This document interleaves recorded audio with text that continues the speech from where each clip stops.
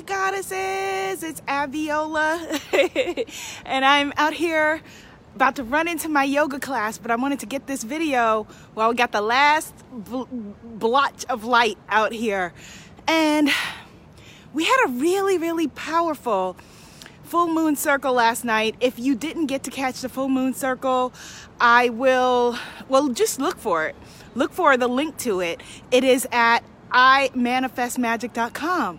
And so my question to you today, really quickly, hello Enchantress, before I dip into this yoga class, is what is the payoff for you in being stuck?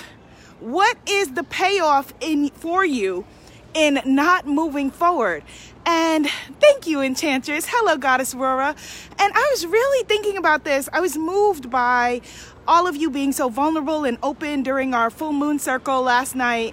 And it just really came to me that if we're wanting to release the things that are not working, we have to release the payoff. The payoff. So for example, if your issue like mine is, around health and wellness and well-being and emotional eating and all of those things, what's the payoff? Now you may be like, Abiola, that's crazy. There's no payoff. Yes. The payoff is in fitting in with the rest of my family, in not betraying my mom or my aunts who have had issues with dealing with their health or their weight or their emotional eating or whatever it is all of their lives. If you are wanting to stay stuck and you're feeling like you want to be in a loving relationship, for example, and you are not allowing yourself to have that, then what's the payoff? The payoff is you getting to sit around and bitch and moan with your friends and be like, oh, there's no good man. It sucks. Life sucks. Everything sucks. And getting to be a part of the pity posse instead of getting the love that you desire and you deserve. The same exact thing for money. What's the payoff in keeping yourself broke? The payoff in keeping yourself broke is that you get to continue on with the sisterhood of traveling brokenness, right? Or you get to know that people like you. If you have in your mind that people don't like rich people, or rich people are horrible people, or rich people are bitchy or mean or nasty or, selfish or greedy or evil, you get to not be that. You get to hold yourself outside of that. You get to be righteous in your poverty, right? A lot of us as spiritpreneurs are righteous in our poverty, righteous in our broke downness, righteousness in our aloneness.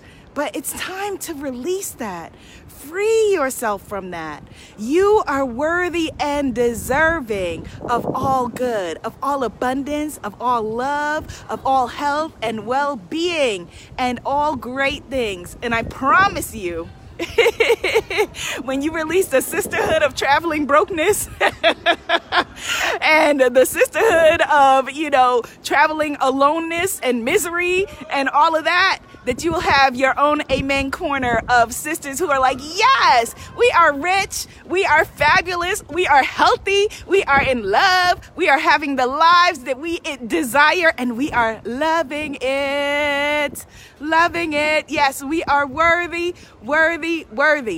All right, so I'm going to go take my behind into this yoga class. My worthy behind. I'm going to strut it into the yoga class. But I love you like cooked food. Be seen, be heard, be a movement. And don't forget, write your release statements. We still have full moon light 3 nights after the full moon. What are you releasing? Write it down and burn it safely. I am releasing. Write it down and burn and release. Love you, goddesses. Bye.